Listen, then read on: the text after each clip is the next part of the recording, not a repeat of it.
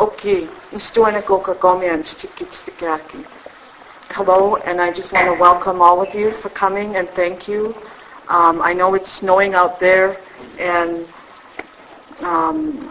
my colleague over here, she comes in from Siksika, and I live in Morley, so we have about 3 hours to drive in between, and I just want to thank my family for showing up, my oldest son, my brothers that are sitting in the back, Jordan and Byron, and everyone else that's here. Okay, my topic is on developing a First Nations Education Act in Canada towards a balanced approach.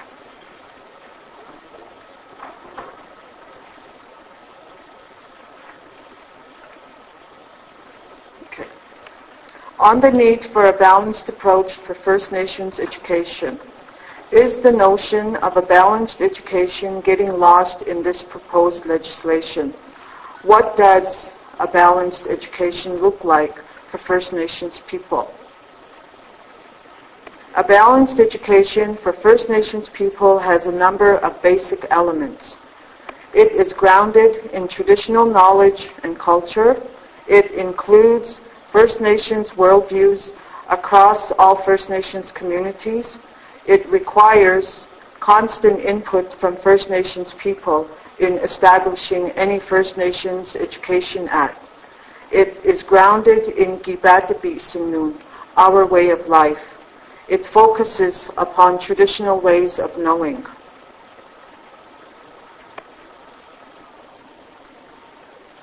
Blackfoot pedagogy. One approach to First Nations education.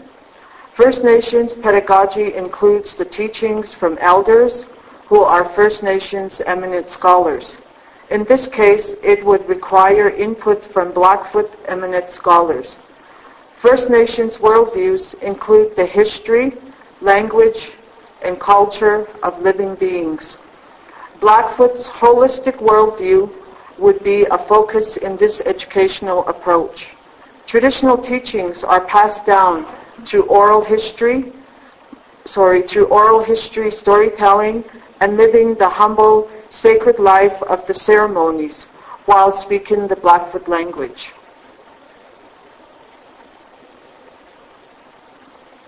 What are some specific features of a balanced approach to a Blackfoot education? For example, in a Blackfoot context, these would be practicing the secret sacred ceremonies, focusing on identity information through exposure to Blackfoot culture, daily requirement to speak the Blackfoot language, and understanding and acknowledgement of the Blackfoot history. Also, a cross-curricular integration of the Blackfoot worldview.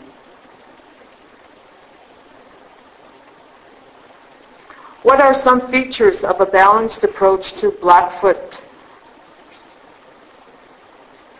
education? Sorry, this thing just kind of changed. Yeah, skip the slide. Right there.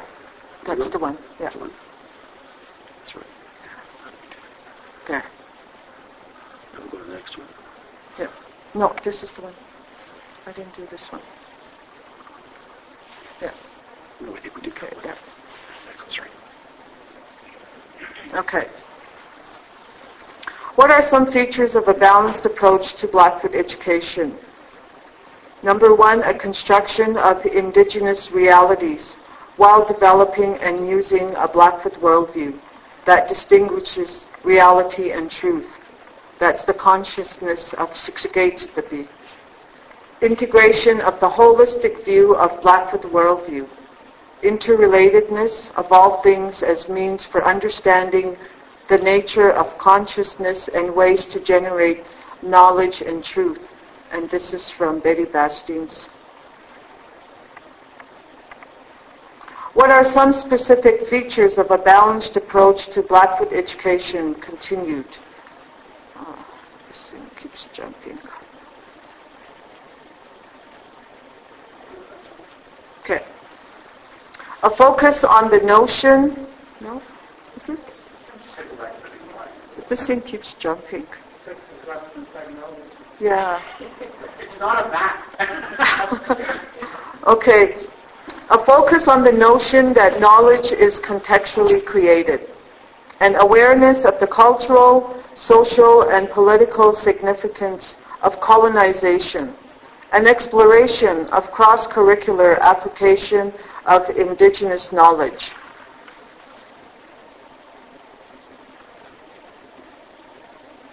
Okay. A First Nations approach to knowledge and education is indigenous science education is broad and deep. It is a body of traditional and cultural knowledge that serves to sustain the living nature of the environment, and the people are the stewards of the knowledge. It includes a spirituality that begins in the process of exploring and coming to know the nature of the source of life that moves in each of us, through and around us.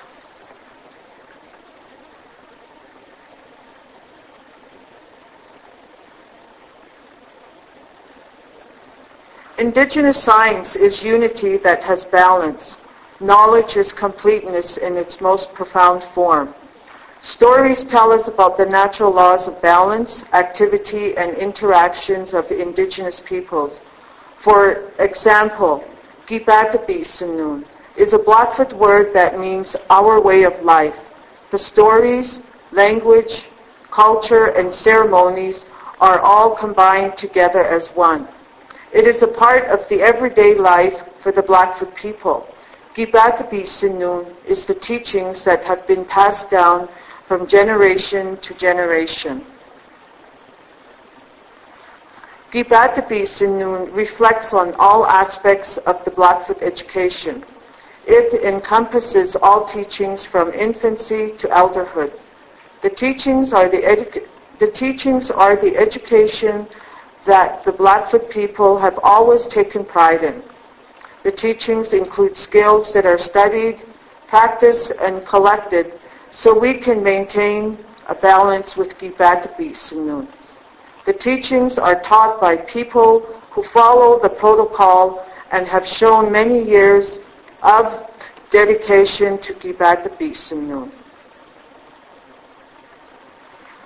Gibatabisanun, oral traditions, culture, continuity of the collective, ceremonies, stories, oral teachings, connections, stories, and landscape, experience the interconnections of life.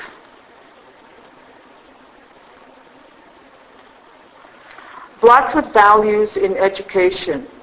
The teachings consist of values that are practiced in the Blackfoot way of life.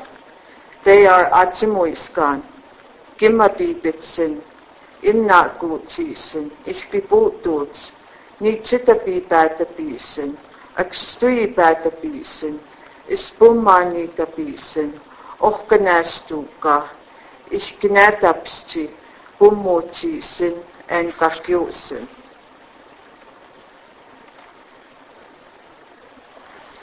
Interpreting the meanings of these values.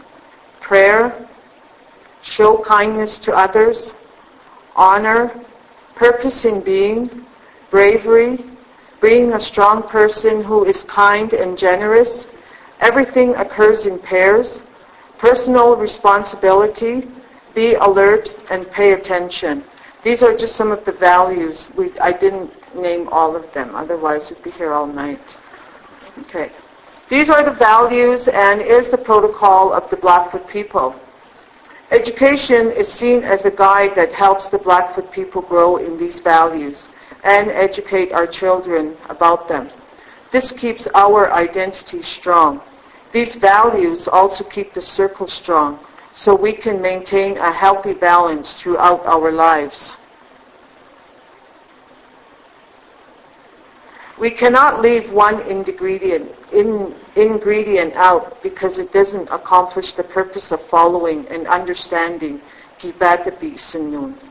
The teachings include being humble, so you can listen and understand what the elders are teaching. Listening so you understand the effectiveness the values can have for one's life.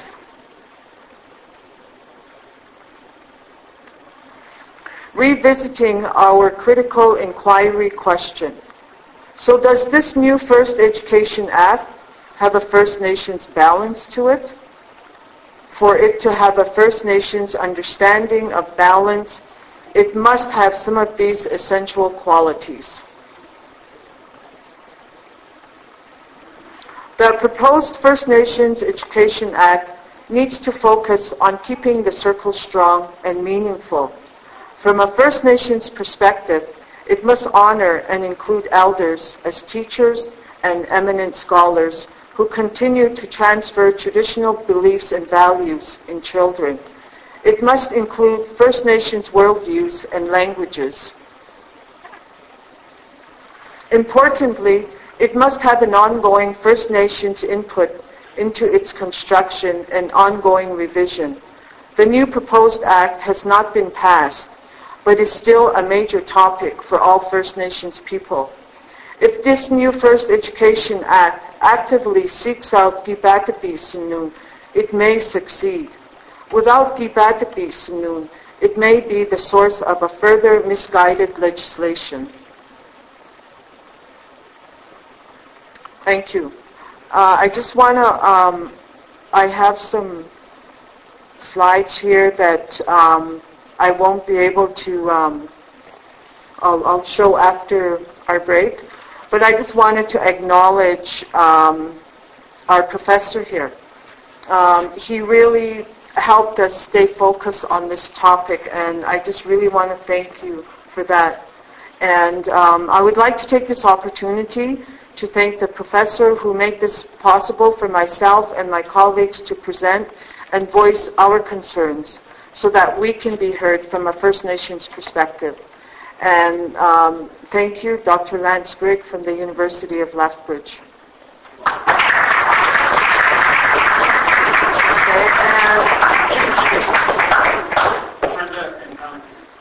I was born and raised on the Blood Reserve.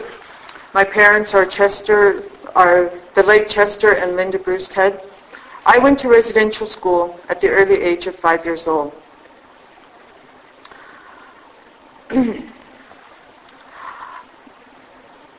Excuse me. My childhood experience was very negative and a sad part of my life.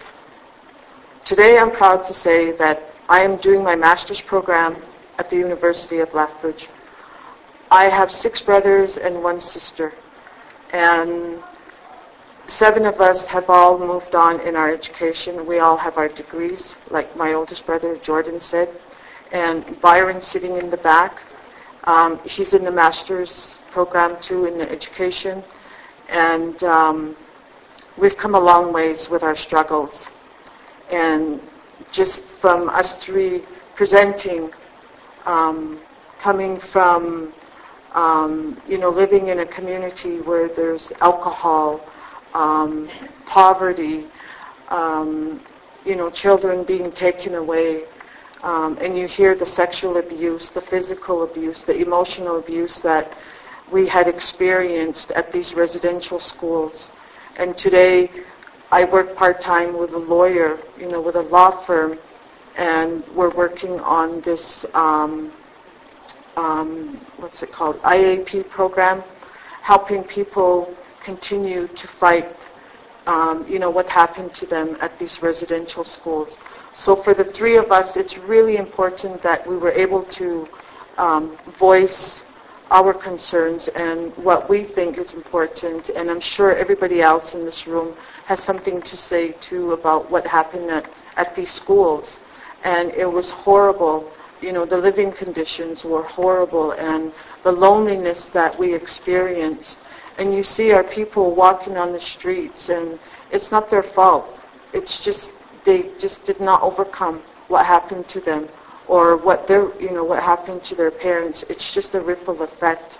And now with this new proposed Education Act, it may sound good on a piece of paper, but in reality, if we don't face up to those policies, what next is going to happen to all First Nations people in Canada? Thank you.